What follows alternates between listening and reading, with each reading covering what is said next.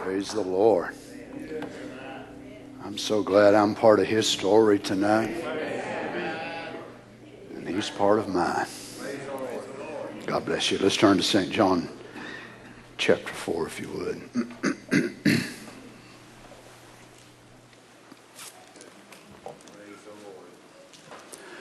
With great desire, I have desired to eat this supper with you tonight. Jesus saith unto her, Go call thy husband and come hither. The woman answered and said, I have no husband. Jesus said unto her, Thou hast well said, I have no husband. For thou hast had 5 husbands, and he whom thou now hast is not thy husband. And thou saidest thou truly. The woman saith unto him, Sir, I perceive that thou art a prophet. Let's pray together. Heavenly Father, we ask for your help and divine intervention. That you would come by this way tonight, Lord, and move us from this hillside, move us from this building, as it were. May we venture out into the mystery of godliness. And we know, Father, into that sphere we need a guide. It is not a place that man can take us, theologians or teachers, but it must be the divine Himself. So we pray that you would help us tonight, Lord Jesus. As we have heard the songs sang and prayers have been made, and now we come to the opening of the pages of your life, the book. We ask for your leadership, for your quickening power to make the word real to each of our hearts. Minister to us tonight, Father. In the name of the Lord Jesus, we ask it. Amen. God bless you. You may be seated. St. John 4:23. But the hour cometh, and now is, when the true worshipers shall worship the Father in spirit and in truth. For the Father seeketh such to worship Him. Remember, the setting is Jacob's well. The woman has pointed up to the mountain and said, Our fathers say, up there is where you're supposed to worship. But you all say, Jerusalem is where you're supposed to worship. But Jesus redefines the place that worship will be held. It's not in Jerusalem. It's not in Mount Gerizim. It's not in Johnson City. It's not in Elizabeth. And it's not in Phoenix. It's not in Tucson. Nor in Jeffersonville. It's in spirit and in truth. The hour cometh, and now is, when the true worshipers shall worship the Father in spirit and in truth. For the Father seeketh such to worship Him.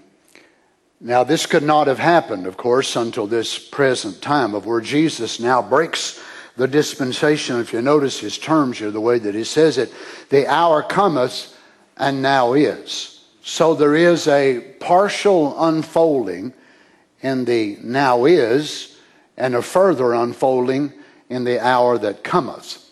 The Father seeketh such to worship Him. God is a spirit, or as the original is, God is spirit. Pneuma, which is spirit. God is spirit. And they that worship Him must worship Him in spirit and in truth.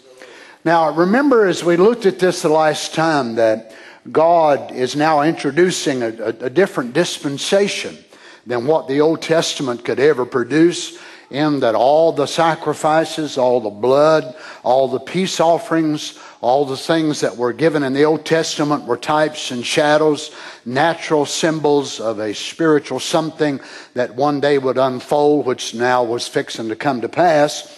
And the Godhead is going to be further revealed as the Lord Jesus is now on the earth. And we know that the Trinitarians, which probably many of us have our background there as being Trinitarians, and probably many of you was like me, you didn't even understand it when you was in it.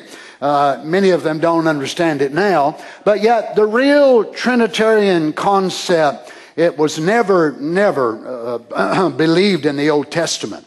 It was never believed in the first apostolic era, whenever the apostles were the ones who introduced this, certainly not projected by the Lord Jesus himself. But after Arianism, and then coming the Trinitarian Council, of course, of 325 AD, after Arianism projected that the Lord Jesus was actually less than God, that he was something, a byproduct of God, and God took that byproduct and then created other things out of that. Then the other defense was coming on the other side under the gathering of the Nicene Council, so they divided the Godhead into three parts. So it was a Father, a Son, and a Holy Ghost. Now they are three separate, distinct beings, yet they are all co-equal.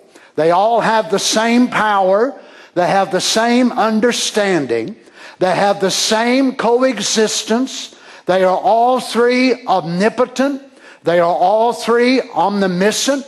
They are all three all-knowing. So they're all three, and yet they're three separate ones, and they want to try to tell us they're all one.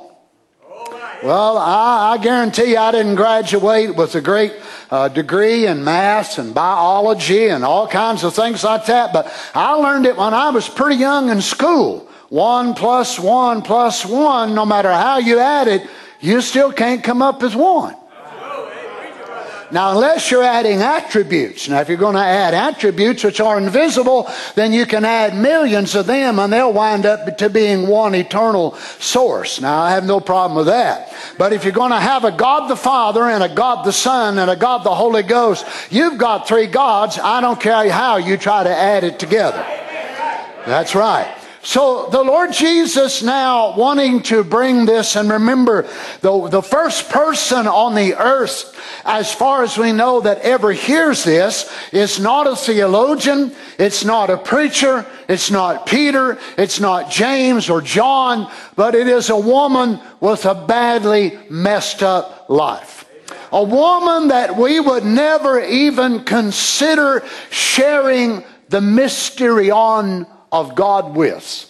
Most of us wouldn't even give her the time of day. We're not even sure she'd be savable. But aren't you glad we can be wrong about who is and who ain't? So the Lord Jesus now breaking this mystery of the Godhead to a candidate that would seem very, very unlikely. So he goes into this now, and let me read it again. God is a spirit. So it is El, Elah, Elohim. El, Elah, Elohim.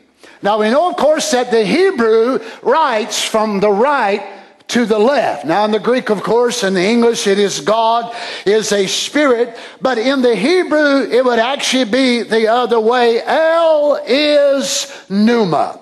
So it is pneumatic, which is life-giving or vitality, or the source of life is Elah. Now, he's introducing an aspect about the eternal that the Old Testament simply never reflected. Notice now he says, God is a spirit, and they that worship him must worship him in spirit and in truth. So here is not the second person of the Godhead telling us about the first person of the Godhead. But what we're hearing now is actually the Son of God, not God the Son, But the Son of God, or if it'll help you understand it better, it is the humanity of God going to tell us about the incarnation of God. There is the Father and the Son in those two descriptive terms. Now, God is a spirit, and they that worship him must worship him in spirit and in truth. So now remember, it's not God the Father and God the Son and God the Holy Ghost. Now, all three of them equal in power, all three of them sharing divine counsel, all three of them sharing divine ability to do this and that and the other, and you would take one or take the other or take the other, and all three of them would have all of this omnipotence, and neither one of them actually needs the other. They are self-existent, yet they are coexistent. That sounds like an absolute mess to me. Now, what's this? So it's not God the Father, God the Son, or God the Holy Ghost. So this is not God the Son in the term of the Trinitarian view talking, but it is the Logos of God in human form describing He who is indwelling His human tent. Praise be to God. Now, there is no such a thing as eternal sonship. Son has a beginning. There is no such a thing as eternal sonship. But only as a man could the Lord Jesus be our advocate, be our mediator, be our high priest, be our atonement, and become the chemistry of blood that was needed to fully redeem us, because God as Spirit cannot die. So it must be the Son of God or the humanity of God that will take our place. So God must become into a lower form, a human form, an element of humanity in order to pay the penalty of death. So Jesus actually is going to offer himself. Now let me just explain it to you this way. By the human mind, it would be easier to be Trinitarian, or to be two-ness, or to be Jesus only, than it would be to be right.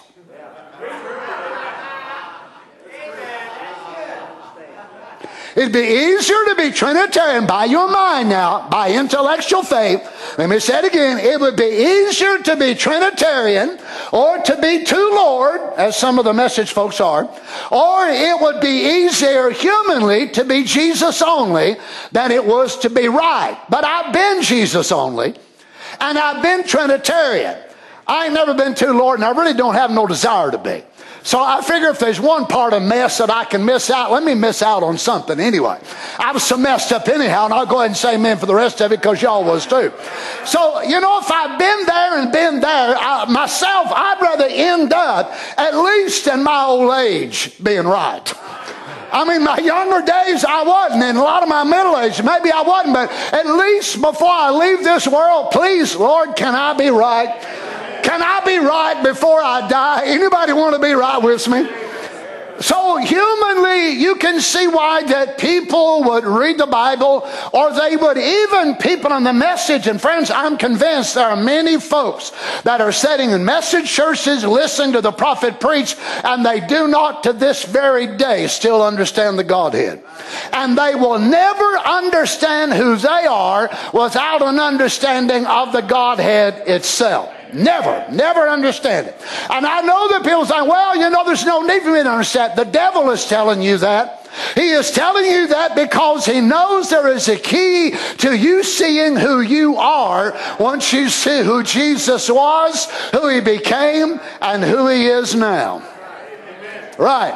Now, notice then, as the Son of God, he will offer to God, the Spirit, the Father, the invisible. He will offer his body as a spotless lamb. Now, God the Father cannot die because God is a spirit. Now, I know we say, well, God died on the cross. Metaphorically, that's true, but in reality, that is not true. The eternal cannot die. God was smote in the image, that the image might take the penalty of death and release all the rest of us that was born under the penalty and take us from the penalty. Praise God. Amen. And one under the penalty of death could not be able to take the penalty from the rest of those who were under the penalty themselves. So there must come one that will look like everybody else. He will talk like everybody else in a sense. He will look like them. He will be so much human that he can suffer, he can cry, he can do all that, yet not born actually under the penalty of death, in order to pay the price to remove the penalty of death from the rest of those in his Lamb's book.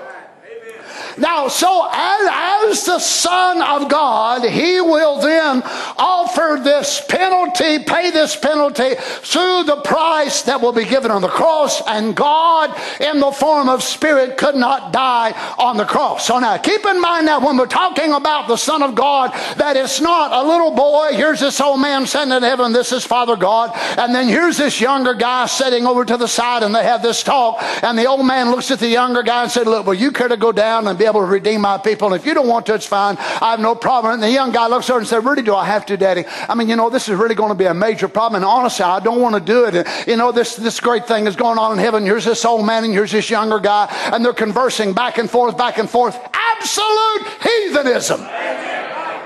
Idolatry. God is not a man. God is a spirit. There was not an eternal Son in heaven.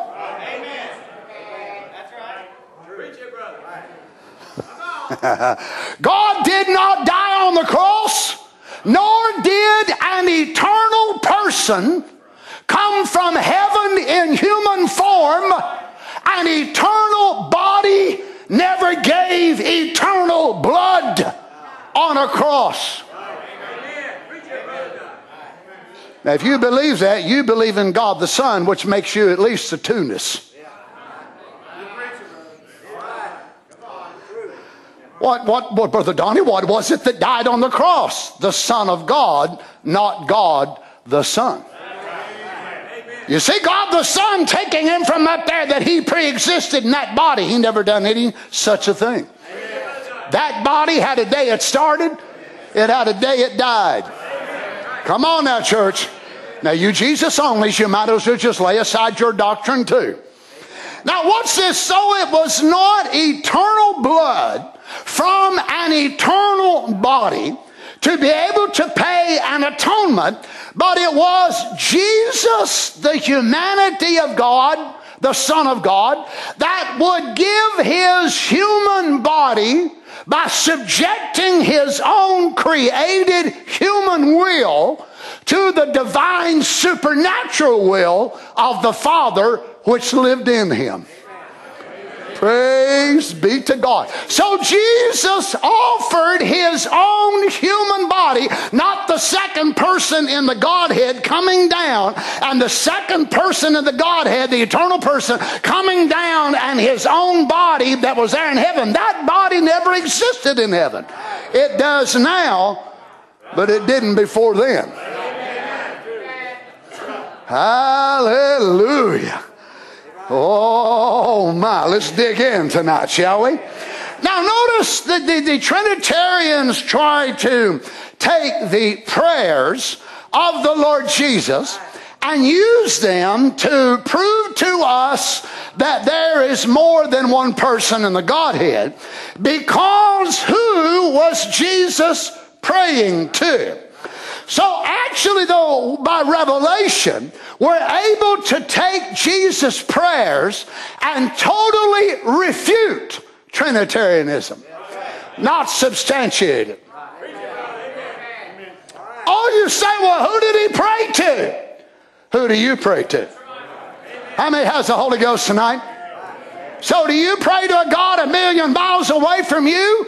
Or do you pray to that deity which lives inside of you? Now what's this? So there was not two persons, which was a person God. Remember, God is invisible. So God is not a person in the sense of the way that we would think. So they try to project it then that here was this person on the earth, Jesus, which was the second person of the Godhead. And then there was this other person still left up in heaven. And this second person prayed to the first person. Well, if they both got the same power, why does the all-powerful eternal Son have to ask the eternal Father for anything? Prayer makes no sense if you've got two co-equals and one co-equal is asking the other co-equal for help.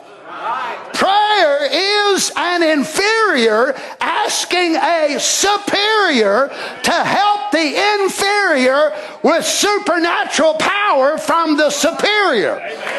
Oh, glory be to God. When you and I get down to pray, I'm going to rock your boat a little bit now. When you and I get down to pray, those of you who have received the Holy Ghost, do you realize your deity? Lord of mercy. Your deity, that part of you which has crossed over, it never asks your humanity for anything. It is not your deity that is actually praying. It is your humanity praying to the deity that is embodied in you. When the Lord Jesus was praying to the Father, it was the humanity of God praying to the supernatural indwelling presence of God that lived in that human tabernacle. Amen. The humanity of the Son of God never asked the humanity of the Son of God for anything. The Son of God is not asking himself, Son, will you help me? Now, if he was co-eternal, if he was co-existent, and they all three had the same power, why pray, Jesus?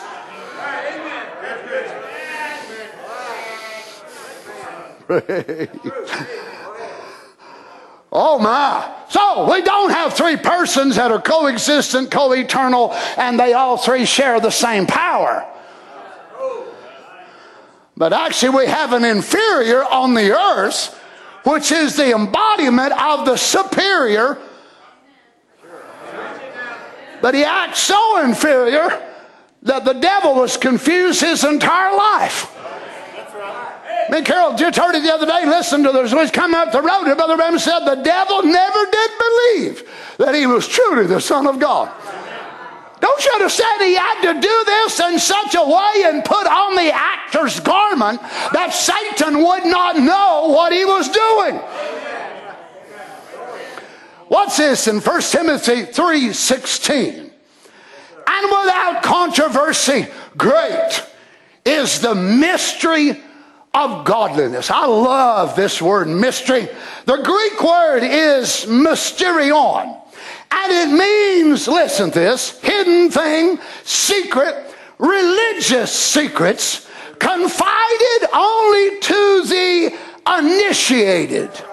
Not to ordinary mortals, a hidden or secret thing. You say, it's why I told you it's easier to be a Trinitarian or to two Lord or to Jesus only than it is to really understand, because only the initiated will ever be able to enter into the mystery of godliness.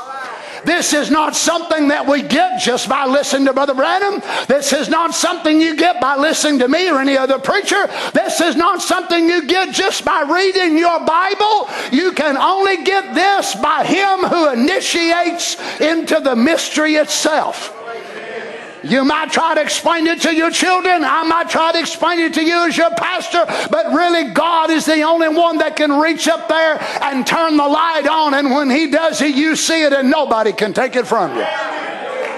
And until he does, you'll scratch your head and you'll try to read and you'll try to figure it out, and you'll bounce back and forth between this scripture and that scripture and be confused. Why? Because you need to be initiated, and you can only be initiated by the Holy Ghost himself, which is not the third person of the Godhead, but the same person made manifest in another attribute.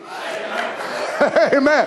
Then once you get it, you can look back and say, oh, praise God, I can see there ain't three gods. It's the same God manifested all the time. Why? You're baptized into the mystery of godliness itself.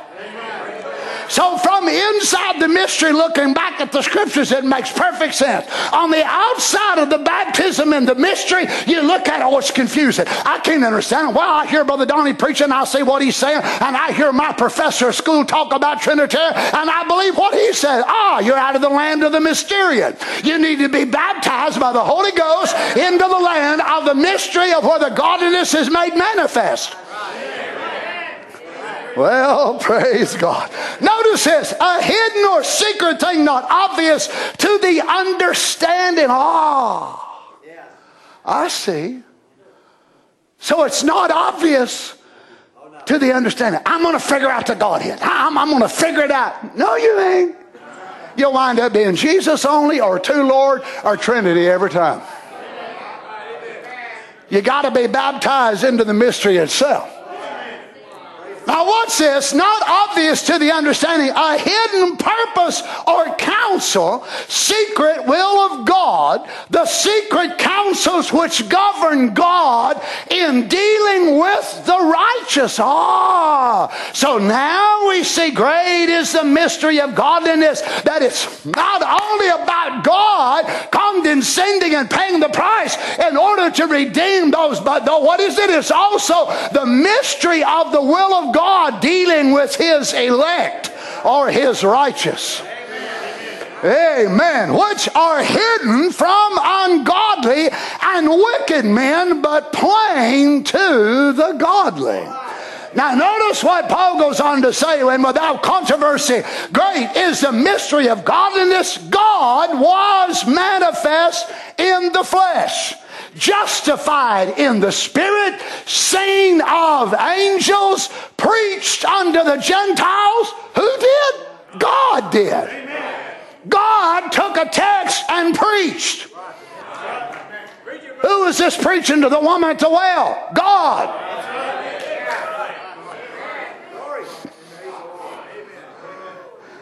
May God help us step into the mystery of godliness tonight. Now, did Jesus pray to himself? Not when you understand who he was. Jesus was both God and man, human and divine. Totally 100% human. Now, it was not 85% God and 15% man. It was not 90-10 or 95-5. He was 100-100. He was 100% man and he was 100% God, but in two different realms. Woo!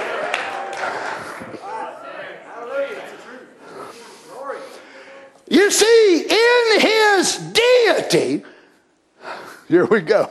In his deity, Jesus did not pray.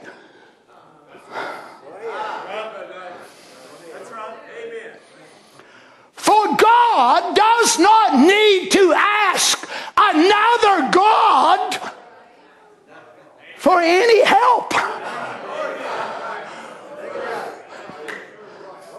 So when Jesus would pray and he would ask the Father, it's not one person asking another person. It is the humanity asking the indwelling deity to help the humanity's needs. Children, don't you see yourself? Don't you see what it is when deity lives inside of you?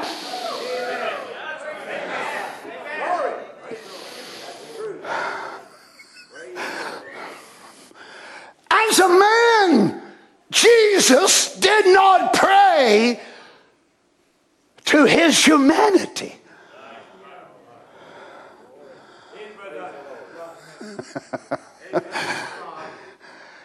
He prayed to God. So some of you some of you was one a while ago, and now you're back to two again, ain't you? I just see you're like a cash register. 1, 2, 3. It's all over your head. Y'all can't see it, but I can see it. Some of you go back to 1, and then you go back to 2, and then you go back to 3. I hope some of you don't wind up being 8. Just add it all together. So Jesus in his humanity never said, "Oh Jesus, thou Son of God, have mercy on me." Now the people did that, but not him. But he prayed to who? The Father in behind the veil. Glory to God. Don't you understand? This is what confused them. Part of the time, it was Jesus, the man, the humanity that was talking. And part of the time, it was Christ, the Father God.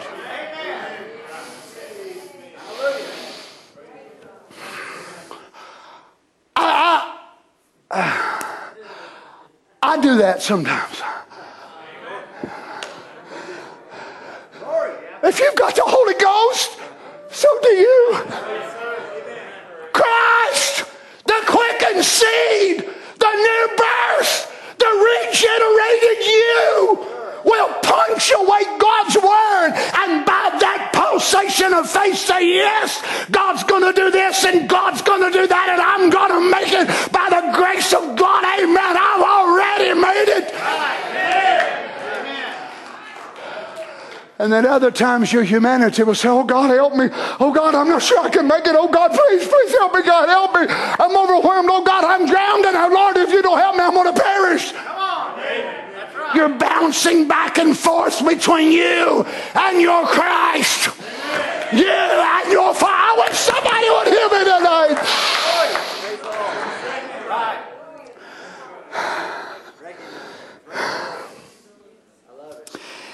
You see, his humanity would pray to the one true God who existed in his body and in the universe. Jesus' prayers came from a perfect, sinless human life. Not as an eternal Son. Not as God the Son. But as the Son of God. Praise be to God. So he prays to the Father God from his human life. Father, if it be thy will, let this cup pass from me. So it wasn't the eternal Son on the earth praying to the eternal Father in heaven. It was the humanity of God, or the sonship of God, praying to the eternal existence living in behind the veil, asking him to help bring the flesh in subjection to the will of the invisible one. Don't you see your own life? Don't you see the mystery of your own life when you're truly born again? Oh no, when you fall and make mistakes and fall short of the glory of God and you feel so terrible about doing it, don't you understand? Your deity can never sin. Your old rotten, stinking humanity.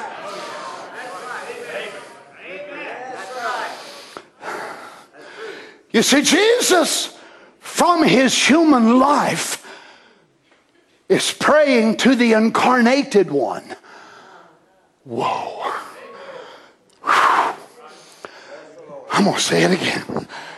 Jesus from his human life was praying to the incarnated one. The work of incarnation in the human life. Because prayer is based on an inferior asking help of a superior, a weaker asking help of a greater. This totally annihilates eternal sonship. Three gods existing with the same power. There was no such a thing. But the invisible Father God wanted to become a human. There has never been another one that existed like this. And the closest thing to his kind have been Holy Ghost filled saints since the day of Pentecost. Glory be to God. How can one omnipotent person ask another omnipotent person for help? It makes no sense.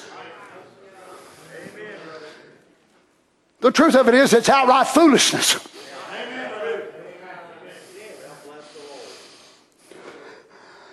But you have an inferior, at least the tent was.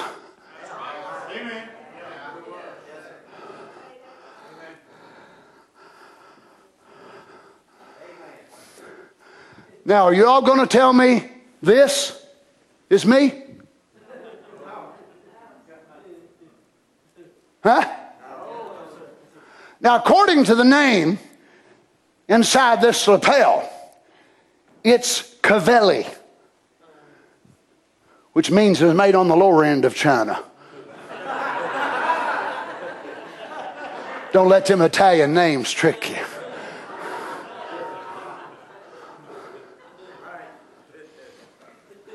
But it's amazing what clothes do.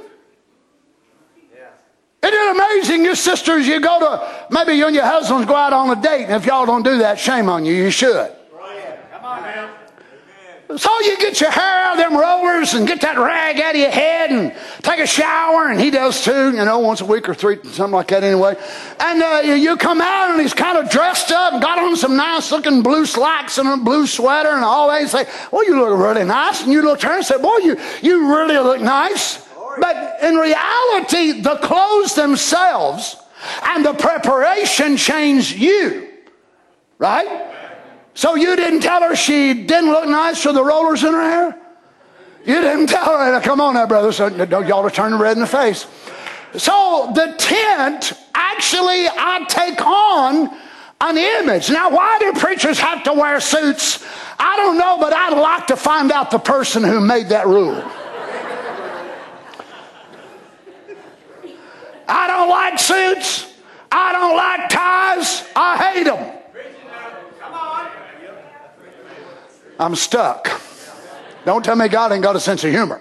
But yet, when I take this off, and I will meet some of you and your children, as I met a family not long ago, and they seen me out, and I didn't have one of these on, and the little boy is looking at me like that, and his mama said, that's Brother Donnie, and he's looking at me, and he's looking at me. He asked his mama later, was that the real Brother Donnie? Now, the problem was my hair was parted on the same side. I don't have a face mask with a beard and a mustache, and all of that I wear when I'm out of the pulpit. But it was my clothes. Oh, hallelujah. You see, he saw me in a real comfortable cotton shirt and a pair of blue jeans on and a pair of Skechers on, and I looked real comfortable because I felt real comfortable, but he wasn't sure if it was me or not me. Because my image, oh hallelujah, my image is so made in his mind by a suit. I hate it. This is the way I'm known. Thank you, Mr. Cavelli. So here is God's humanity. And the humanity says to the power, the Zoe, I need your help. Amen. Amen. That's good. Please take me off. Think about it. I give you myself. Take me and use me to redeem my sweetheart. Praise the Lord. Amen. Glory.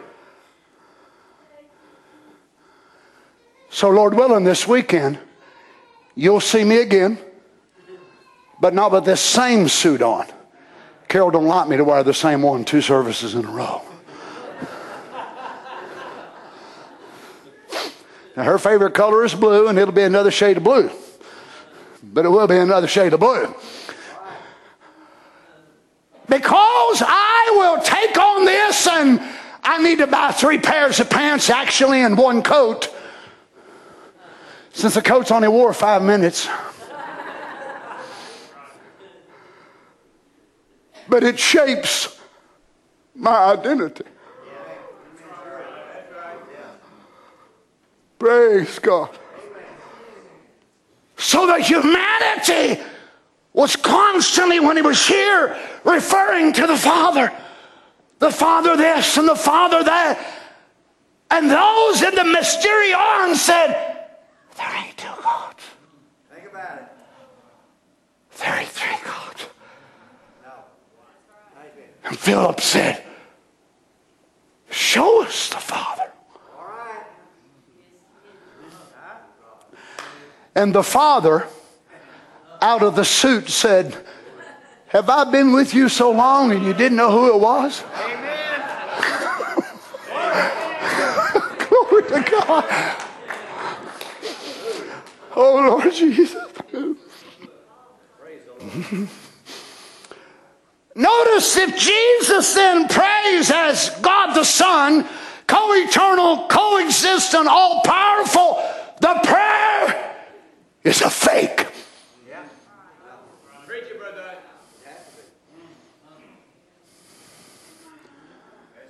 But he was not faking. Notice this in Luke 22:42. Nevertheless, he says, not my will, but thine be done. So if he's the second person of the Godhead, exists eternally, this body, then this prayer is a lie. Amen. But it's humanity, the suit, praying to the one who's got the suit on. Right. Yep. Help me. Please help me. Amen. Praise God. Luke 22:42, nevertheless, not my will, but thine be done. St. John 5:30 says, he also said that he did not seek to do his own will, but the will of the Father. Amen. Amen. Oh, my. St. John 14:28, he stated that the Father was greater than he was. My Father is greater than I. But that can't be so if you've got 3 eternal coexisting persons in the Godhead. How can one be greater than the other? Because God's older? How can it be older if they're all 3 eternal? Amen. Good preacher, brother. Amen. So let's do this. Take the second person of the Godhead, the third person of the Godhead, which never existed in the first place. Get that out of your mind. And let's take the eternal and let's project him down in time and let him put on a tent. That's it. That's it. But different than the tent that Moses built, that tent couldn't talk. This one will. Amen. The tent that Moses made was made out of animal skins, but this tent God made out of human skin. He gave it a holy created blood. He gave it human, oh hallelujah. He gave it a human voice. He gave it human eyes. He He even gave it a human will and made it a dual personality. Oh, glory be to God, in the very same body.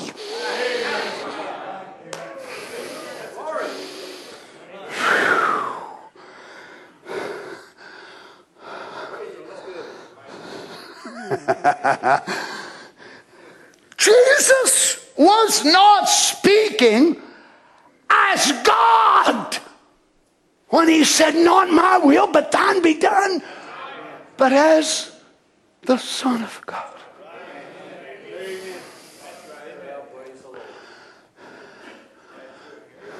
Sometimes we come in here on Saturday night, the Lord burns our hide. From 5 minutes in, we're scorched the entire service. That's the sons and the daughters of God part that's getting trimmed up, all fixed up and right. Boy, we may come back Sunday morning, we're riding high on the clouds. You think, but what in the world's the matter, Brother Donnie? Don't blame me. I'm only the mailman. If he sends a small package on Sunday night and a little one on Sunday morning or vice versa, I don't blame me. I just deliver what he puts in my mind, in my heart. One night he may speak to the humanity of us. The next night he may speak to the deity of us. Oh, hallelujah. It's up to you to know who you are.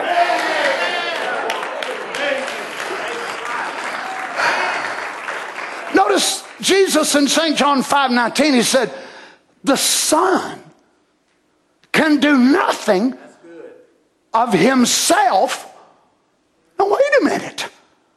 If this is the second person, the Godhead, co-eternal, co-existent, but Brother Dave, when he comes on the earth, he said, I can't do anything.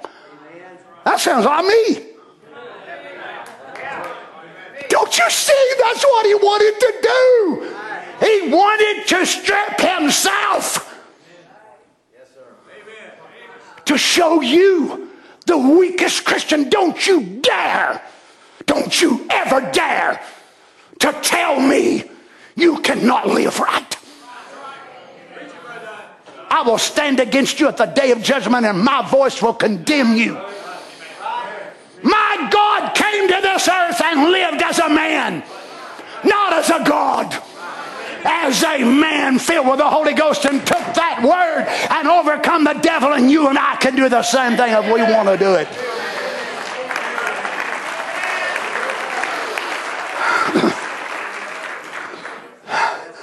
Notice he said the Son, the humanity.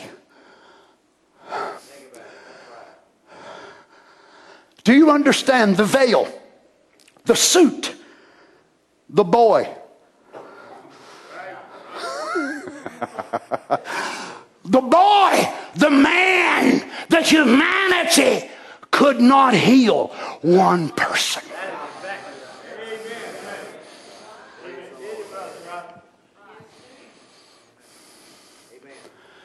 Jesus was led by vision to the Samaritan well. Brother Bam said he didn't even know why he was there.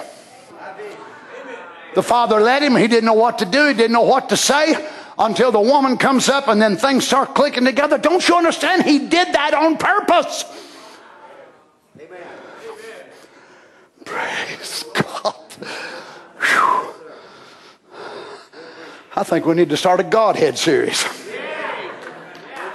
Well, we are. It's called the church.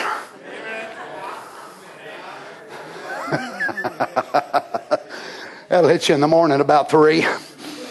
Notice he was not speaking now as God, but as the humanity or the Son of God, and saying, I can't do anything myself. Jesus, come over here and heal me. I'd sure like to, but I can't. Now, if you want to know if you're Jesus only or not, see how that affects you when I say that. You want to know if you're a Trinitarian or not and you believe in 2 gods, see how that affects you whenever I say that. If you're in the mysterion, you ought to be able to say, glory be to God, I see it. I see it.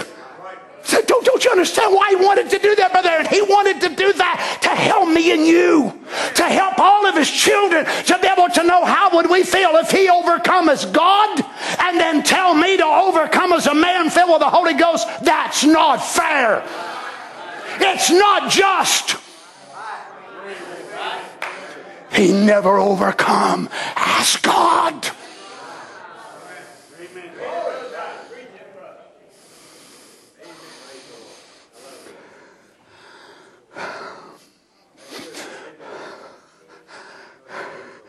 The Son can do nothing of himself but what he seeth the Father do. For whatsoever things he doeth, this doeth the Son also likewise. St. John 5:19. So he credits the Father, which is not an old man in heaven now, but the deity that lives in behind the veil. If the Son were an equal person in a Trinity, then he should have the same power, should he not? It should be innately within himself by an innate nature. Yes, sir. But he says, I can't do it. Now, friends, I hope this don't blow you away. But Jesus Christ walked by, no doubt, little crippled children. Jesus Christ went right through at the pool of Bethesda, went through people that was halt, blind, lame, crippled, all kinds of things, and come to an end, the prophet said, that had prostate trouble. You imagine walking by a little child with his limbs all twisted and contorted, and Jesus as a man looking at that child and feeling, I wish I could do something for him. Well, Jesus, go ahead. He said, you don't understand. I can't.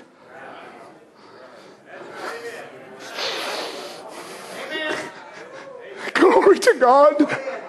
But the Father in the suit let him see a vision of a man laying somewhere, maybe brown hair, curly beard, had on a certain turban, had a certain long garment, and he saw him laying there on a couch. So Jesus just goes through walking to the crowd. Hundreds of people maybe laying there, they're here, there. All of a sudden he sees him. That must have been him.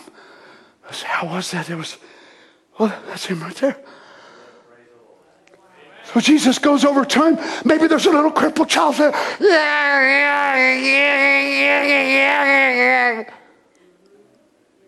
Human compassion would say, you mean you would walk by that child and go to that man with prostate trouble?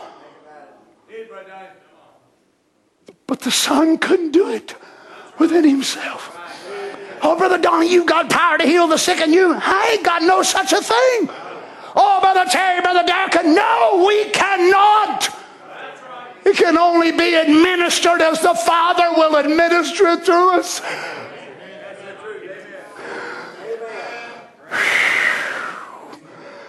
Oh. Notice this in Expectation 1955. The prophet said Jesus made it so simple until the weakest Christian could do it. Look, when Jesus came on earth, he was the Son of God. Don't you believe that? He was conceived in the womb of Mary and born a virgin birth. Almighty God overshadowed Mary and created the blood cell that brought forth the Son, Christ Jesus.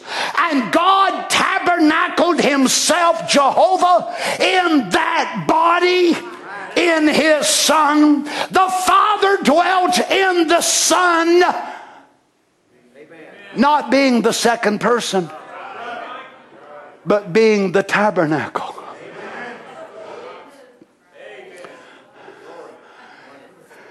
He was not born with that fullness in him when he come out of Mary's womb. No, didn't come to the river. Well, amen. Praise God. Hallelujah. If he'd been born with the baptism of the Holy Ghost, then you to be a seed, you'd have to have it when your mama gave birth to you. So he lived an ordinary human life for 30 years without the Holy Ghost. Oh, he said, I'm a teenager. I can't overcome. Jesus did as a teenager in his day without the Holy Ghost. He overcome lust. He overcome lying. He overcome everything. Come on, saints. My. Notice again, he said, but Jesus was here on earth. All the power that was in God was in him, for he was God manifested in the flesh. God made human in the body of his Son, Christ Jesus, tabernacled here. For the Bible said God was in Christ. The Father was in his Son, representing his love to the people here on the earth. So the Son could bleed. The Son could die. The Son could scream in pain and agony, but you can't kill the Father God. Again, he said, this day that we're living where they're trying to make Jesus just a prophecy, he was a good man, a teacher, philosopher, prophet. I believe he was God. Absolutely, and was deity, almighty God unveiled in flesh, born of virgin birth, he and his self. And then God came down and tabernacled in him and made him Emmanuel. Now, he was that scripture when he was born, but not the full manifestation until the river. You see, you were the seed of God when you come upon the earth, and that gene was laying in you dormant, but you had to be born again. When you ever going to recognize what born again was? That seed. That's what never sinned in the first place. Notice paradox. Jesus did the works of his Father because the Father was in him. That's why the works was done, because the Father was in the Son. Do you believe that? Congregation says that in him he was the incarnate God. Do you believe that? That God the Father, which is the Father of Jesus Christ, the great Spirit, dwelt in the fullness of his power in Jesus Christ, which was the tabernacle of God made flesh on earth, representing the Word. Jesus was... Oh, you mean Jesus wasn't a man in heaven? You're afraid to answer, aren't you? Jesus was not a man in heaven before he come on the earth.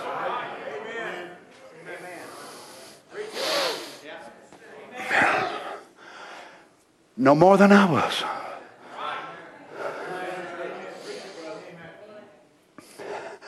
I pre-existed, but not as a human. Lord have mercy, some of you are looking at me like I got egg on my face, and you know better than that. I hate eggs. What was he before he was man? Word. What was you before you was man? Jesus was the Word. The Bible said so, St. John, the first chapter. And the words was invisible. Now listen close. The Word was invisible until it was made flesh. Then the Word became visible. And through his sacrificial death at Calvary and resurrection, positionally placed his church in that realm. Praise be to God.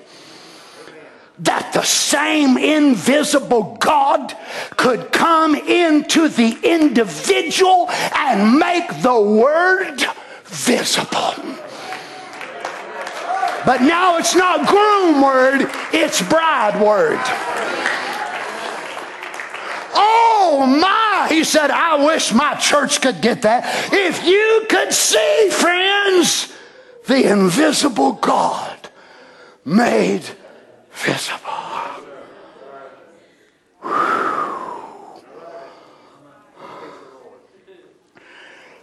So he was the incarnation of the fullness of the Godhead body, according to Colossians 2:9.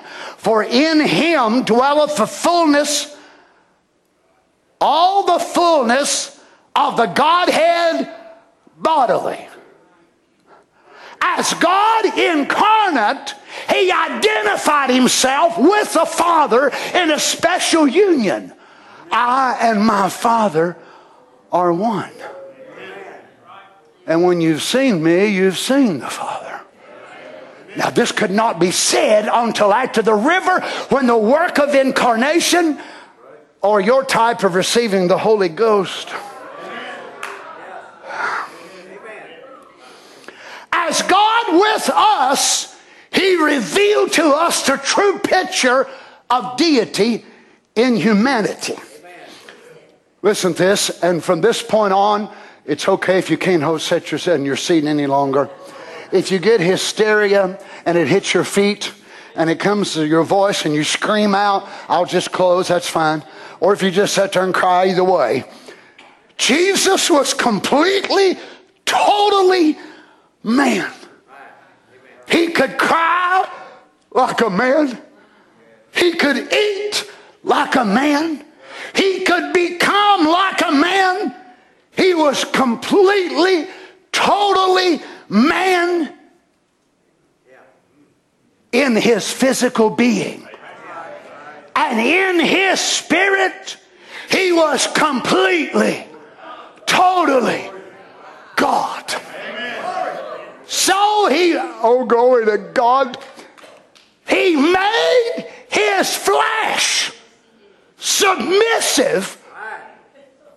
Lord, children, he made his flesh submissive to the spirit that was in him. He acted out. He's the first one. He's the second Adam, the head of the new race.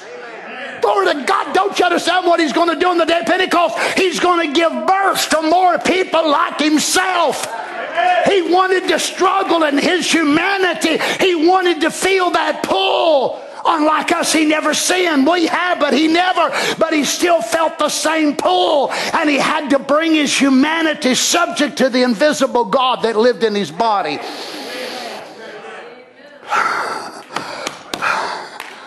Oh, Jesus. He made his flesh submissive to the spirit that was in him. You see, he was tempted in all manner like as we are. He was man, not an angel. He was a man. He had desires and temptations just like we do.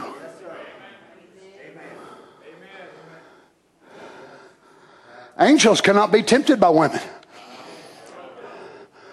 God, a spirit, cannot be tempted by women. God, an eternal Son, could not be tempted by women. But the Son of God can.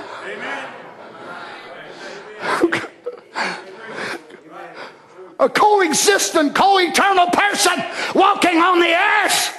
And you put a woman in a bad dress and let that woman parade in front of an eternal being.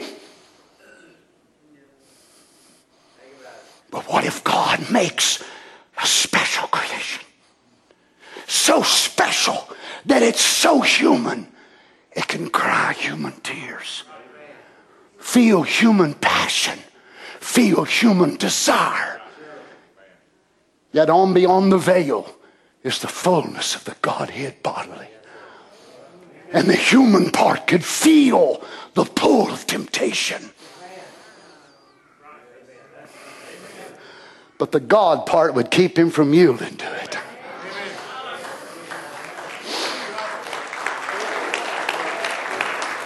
Let's be honest. When we fall short of the glory of God, you know the main reason? Many of you battle, where do I have the Holy Ghost? Well, if I've got the Holy Ghost, I'll never make mistakes. Where'd you get that at?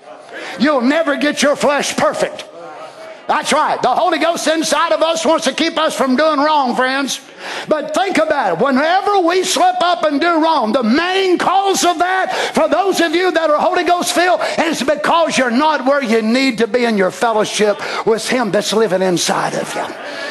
You spend too much time fellowshipping with the natural things around you, or people that pull you down and weight you down and satisfying the desires of the flesh, instead of spending that fellowship with Him who lives inside of you.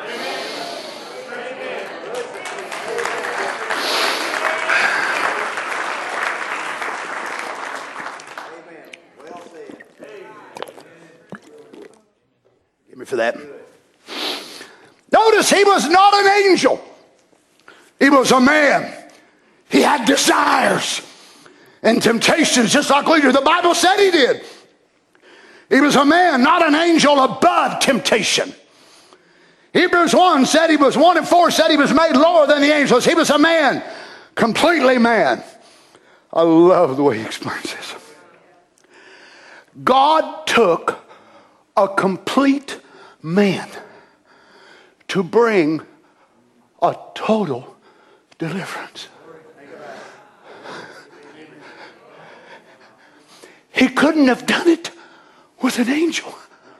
He couldn't have done it being God's Spirit. So God had to take a man to bring a complete deliverance. And he filled him with his Spirit. The Holy Ghost was in him without measure. And he was tempted like we are. He was completely God. He proved him when he raised the dead. When he stopped nature, the roaring seas and the mighty winds. When he spoke to the trees and so forth. They obeyed him. Amen. He was God inside. Amen. Don't you understand what the body change is? It's you turning inside out.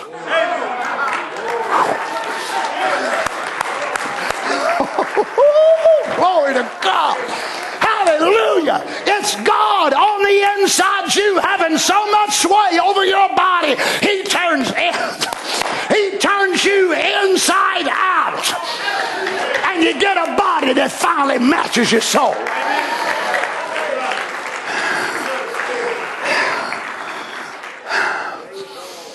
He was God inside. He could have been man, for he was man. But he totally and completely delivered himself as a man into the hands of God for the service of God. So he was fully man and fully God. Now remember this, he had the fullness of the Godhead body. You and I got a portion.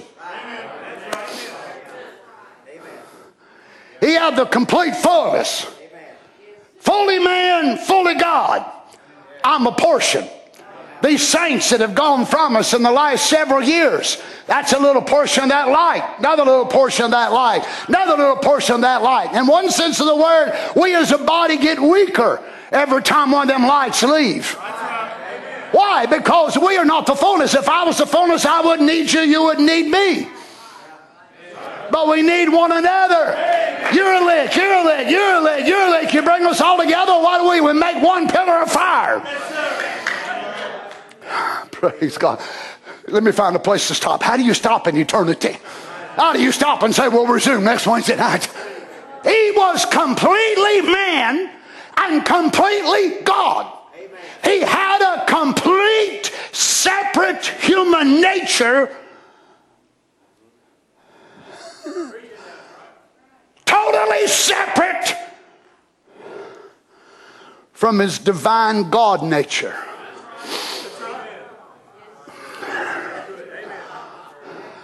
This is what some of you have spent the majority of your Christian life trying to save. Your old human nature.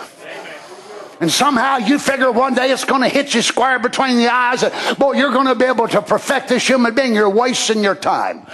God don't want you to perfect your humanity. He wants you to make it subject.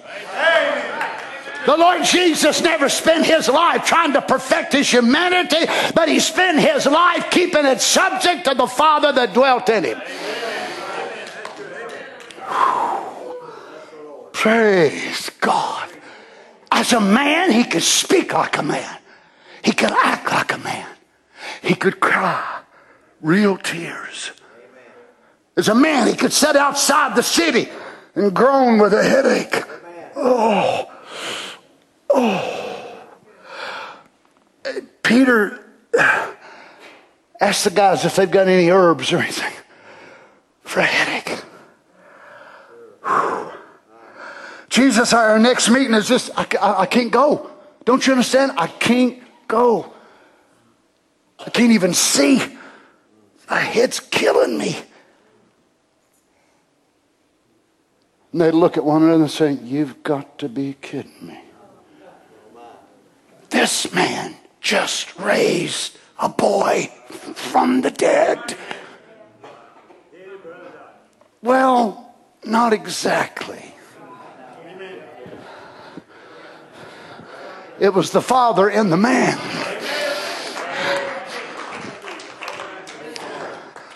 Did you ever wonder how you can be so high and in 15 minutes, so low, you could crawl under a concrete block with a 10-gallon hat on and never touch it?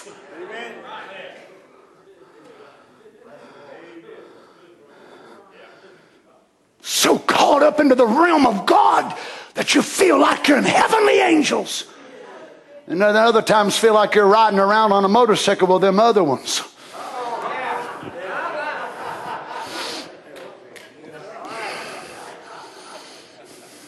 Don't sit there and look at me like a bunch of angels.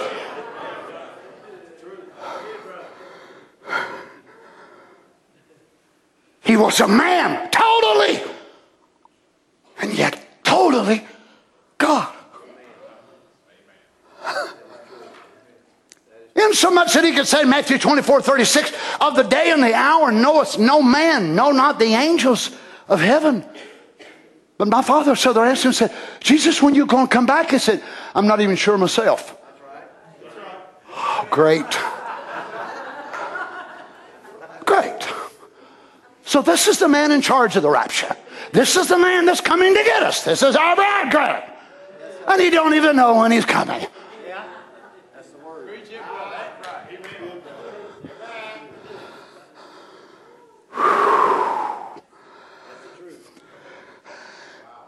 Let me find a place to bring us out of this circle.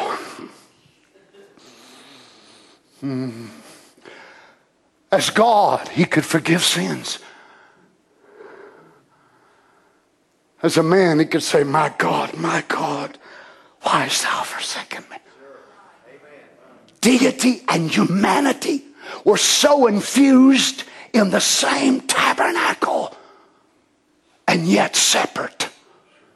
Infused in such harmony that they work together as one.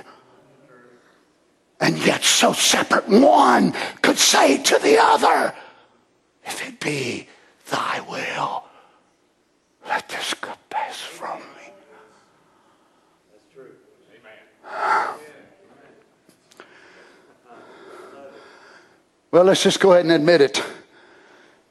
The incarnation of the Almighty God is such a mystery, the human mind will never comprehend it. Let's stand.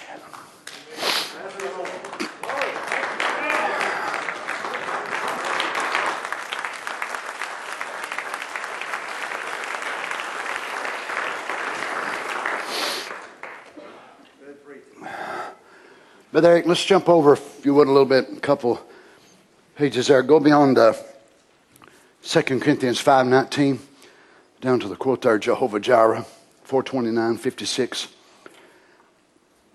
That's the reason people couldn't understand him.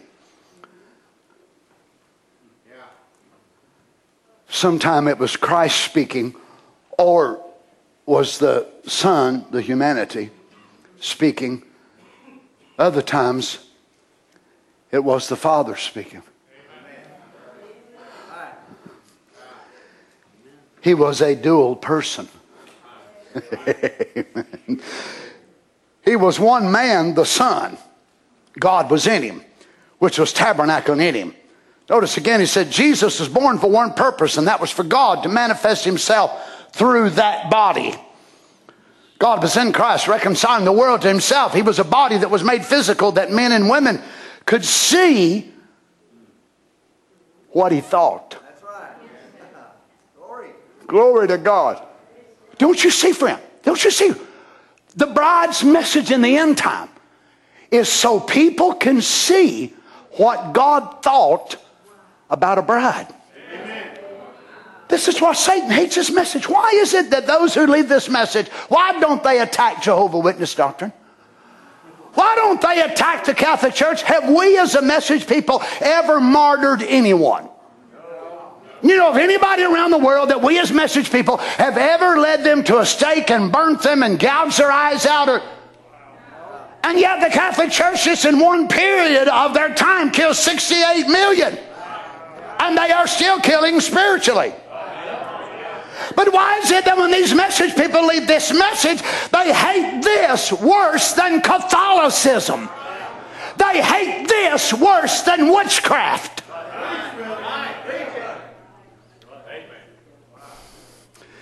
It ought to tell you something.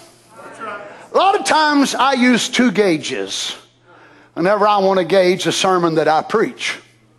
One of it is your response. Text, emails on, oh, it's such a blessing to me. Oh, my, I was so helped. I was so helped. That's a good gauge. I appreciate that, and I need it. Thank you for doing that.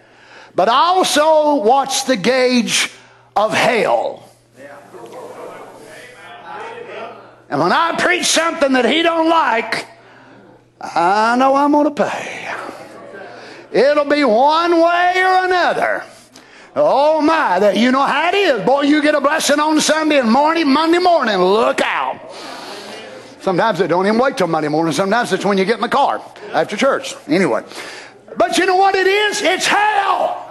Because it wants to break your focus away from what you've heard. Amen.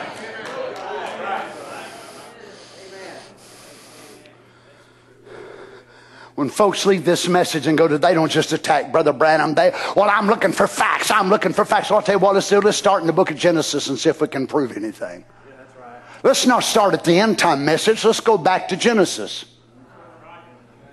Let's see if we can factually prove there is a God. Amen. Go ahead. Well, Brother Donnie, Brother Branham said certain numbers here and certain different ones there. So that disproves it. Oh, I see. Okay. So that also disproves Kings and Chronicles. Since one book says when Solomon built the baths, it was a certain size, 2,000 baths, and the other one says 3,000. Oh, that ain't that much difference. No, it's just 8,000 gallons. Not really that much. Go ahead. Right. One book says David was the 8th son, and Chronicles says he was the 7th. Can't God keep his numbers straight? And if you don't go through your Bible and do it the same way you do the message, it proves you are a lying hypocrite. You're not out for truth. You're out to destroy the bride's identity. Friends, that ain't just getting it, Brother Branham. The target is current, present day word. Amen. That's right. Brother Branham's done lived his life. He's gone on, and every one of them will meet him at the day of judgment, and he'll stand against them. It's aimed at you. It's aimed at you to pull you away from who you are. Don't even slow down. Keep right on going.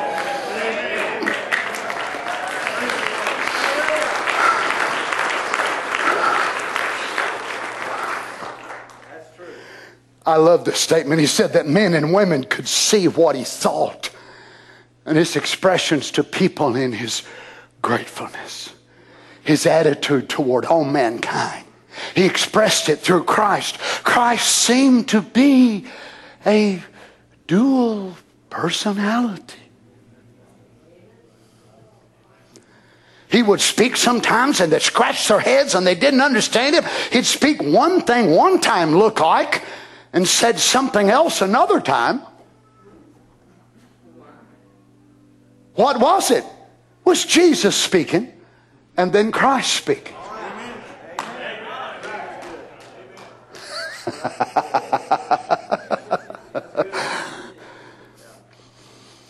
You see why Peter was so opaque in his life before the baptism of the Holy Ghost? Most of the time, it was Peter speaking. Now, the Father got his way about the revelation of who he was.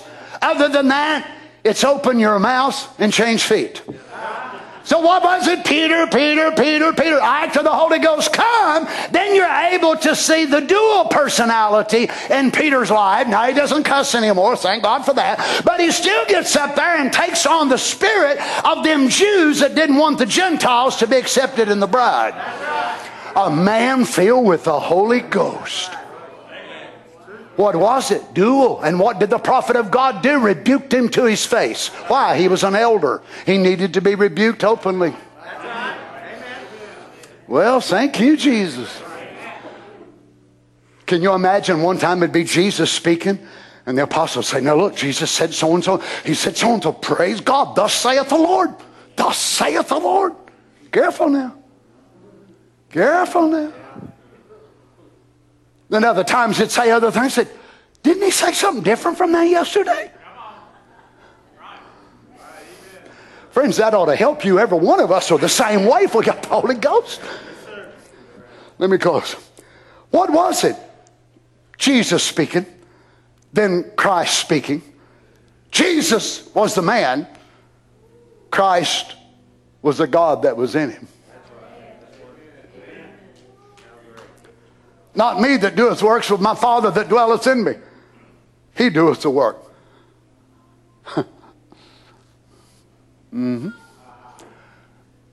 So, can I say it this way and you won't be too bad offended?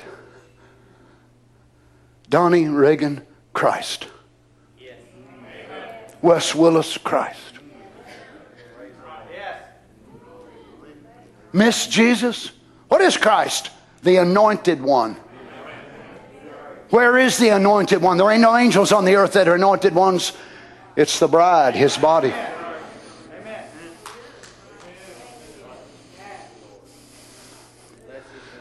We're the true and original bipolars. We're from the North Pole, but we do a lot of South Pole talking. Praise God. Don't you love him? Oh my goodness, friends. Look how much he loved us. What he was willing to become. Notice he said Jesus right at the end of his ministry. His disciples couldn't understand him. No one understood him. How many that they couldn't understand him? Well, sure, why they thought he had a dual personality. In that day, doctors would probably try to put him on some kind of medication. There's something wrong with the guy. No, sometime it was Jesus talking. Sometime it was the Father in him talking. The Father in me, Brother Dow, can hear this word and look at this word and say, yes, Papa, that's me. And maybe all of my life I was raised out in the woods in Kentucky as it was in the story, the parallel, the story with just a little piece of a mirror tacked out on a tree. And I'd go out there and you remember the story. See my daddy shave and wash his face as it was by looking at that little piece of mirror on the tree. One day my mama took me into my grandmother's house in the city. And I got a taste of city life. And what was a little piece of a mirror tacked on a tree out in the country was a full-length mirror on the door once you get into the city. And I was all lonesome walking in that little house, or that big house rather. And as I looked around, and I saw a little boy. And I looked back at the little boy, and I waved him when I did. He waved at me. He had on a gray suit, Caravelli. He had on a tie like mine, a shirt like mine, parted his hair on the same side. And I looked over at my daddy and said, Daddy, that's me. Praise God. Praise God. Let's bow our heads. Oh, Papa, may we move past that little old mirror tacked out on a tree. Lord, we know the story that Brother Branham told us, and he was relating it back as it was in Kentucky in his days. They would have had that old wash pot out there and in the snow and the wind and the rain. Hallelujah. Had that little piece of a mirror. He said he'd seen his mama stand out there many of a morning and comb her hair in that broken piece of mirror. Oh, Jesus. Father, we believe you desire for us to be under the influence of city life before we ever get to that city. So, Lord, the question is, are we willing tonight to trade that piece of broken mirror tacked on that tree that we know so well? We can only see a little bit of ourselves, and it's so restricted. It's dirty. It's exposed to the elements, the weather. The mirror has lost its ability to reflect our true image, and we see ourselves, and then we see the streaks in the mirror. But are we willing to go into the city, praise God, and trade off that little old mirror tacked on a tree and look on the door? I've always thought it was amazing the way the prophet relayed that story, that mirror, full-length mirror, was on the door. Praise God. It was not in a closet. It was not in a basement. It was on the door. Oh, Jesus, you're our doorway tonight. I believe you're here, Father. If we will just lay aside our little piece of mirror and we'll walk past the door, we won't just see our hair, just a little tiny piece where we can maybe brush our teeth. We'll be able to see the full image, a full-length mirror. In the days of justification under Luther and sanctification under Wesley and under Pentecost, they focused on the tongues, which of course we know is the face, the mouth. But Lord God, in the last days, you wanted to restore the full-length mirror. Praise God. It comes with the tongues. It comes with the eyes, the ears, the whole thing. But it also shows the feet, the legs, the thighs, the whole man. Help us tonight, Lord Jesus.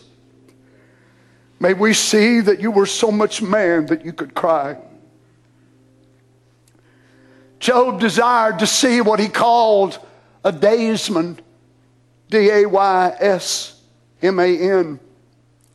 in the English translation. He said, is there nobody that can go between me and God? Is there no arbitrator? Is there no mediator? Nobody that could lay their hands on God and understand God's complaint against me and lay their hand on me and try to work between us? Is there no daysman?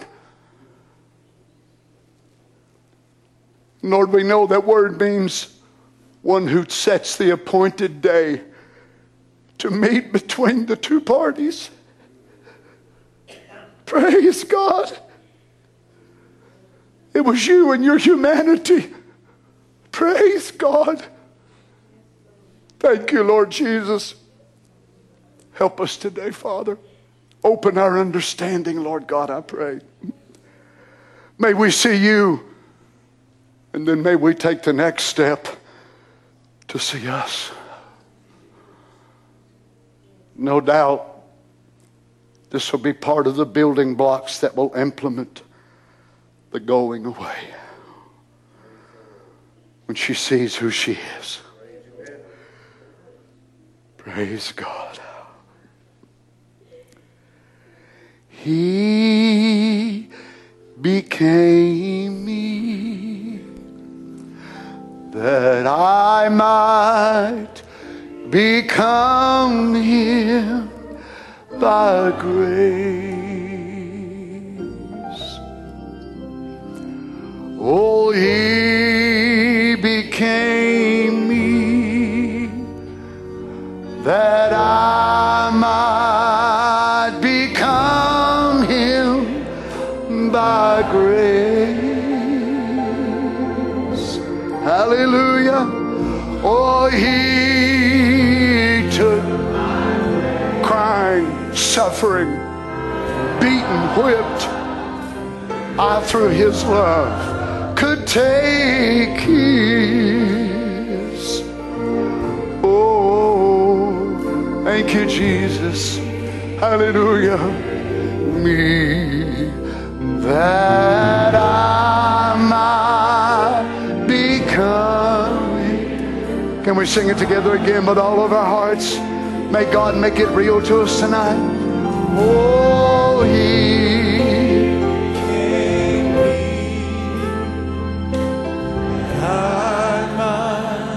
become him by grace.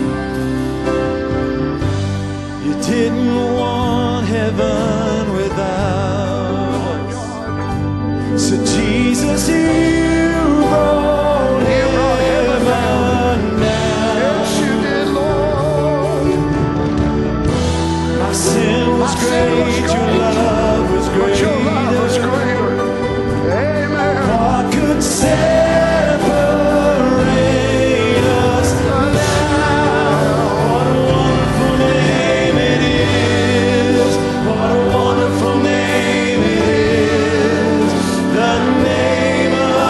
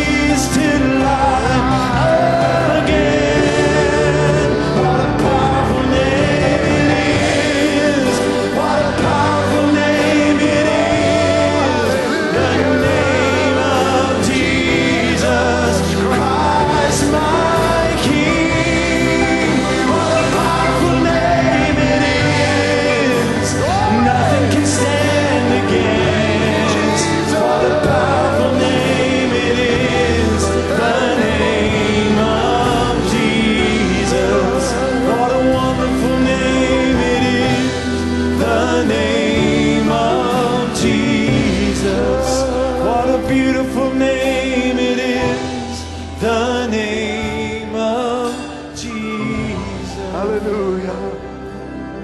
Praise God. Can't you see what God done after the resurrection? God raised His own humanity from the grave.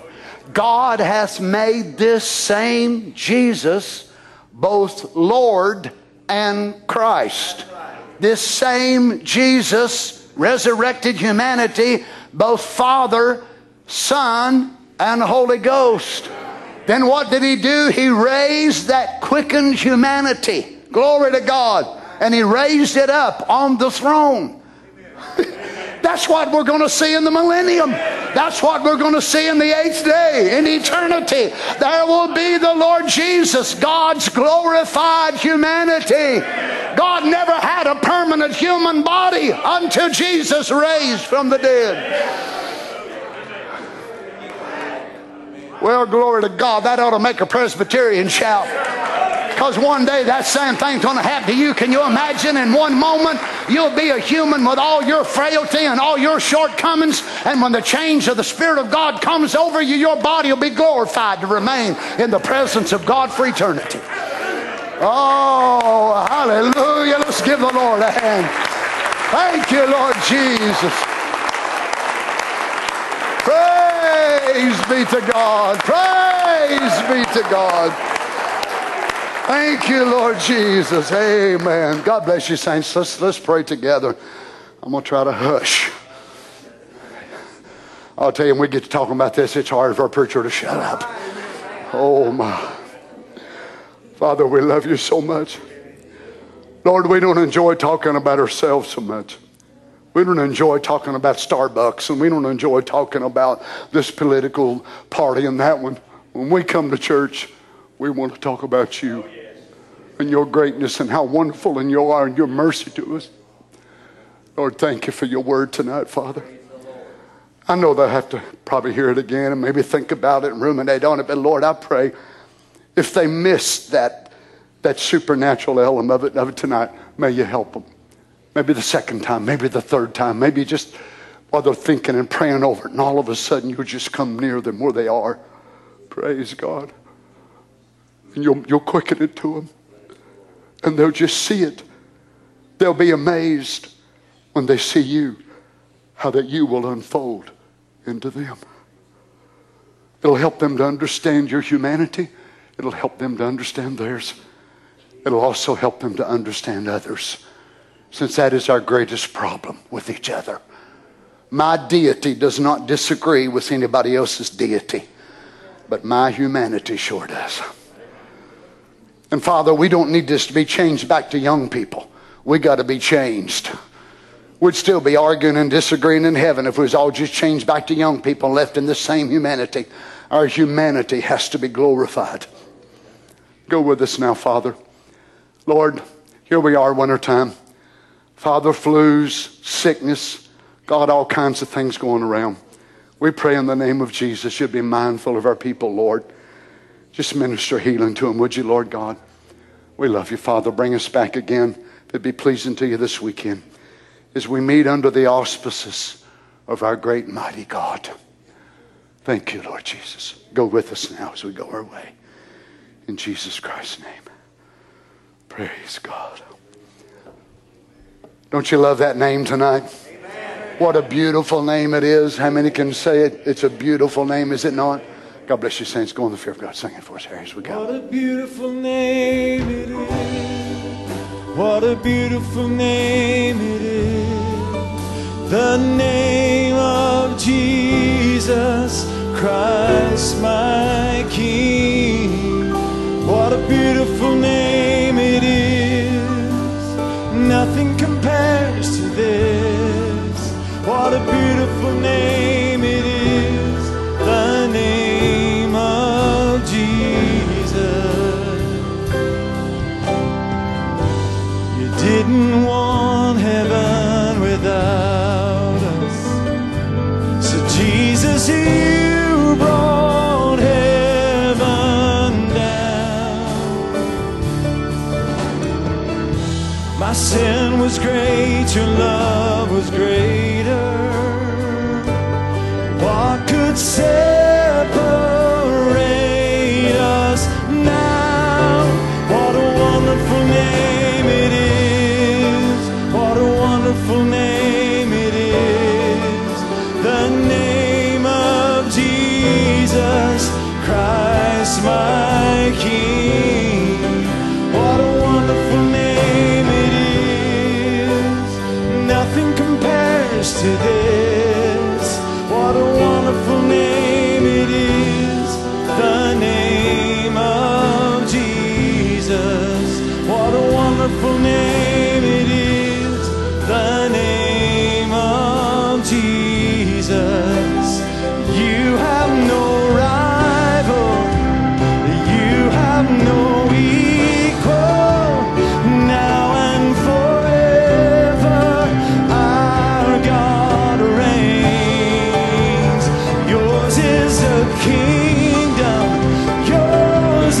the glory.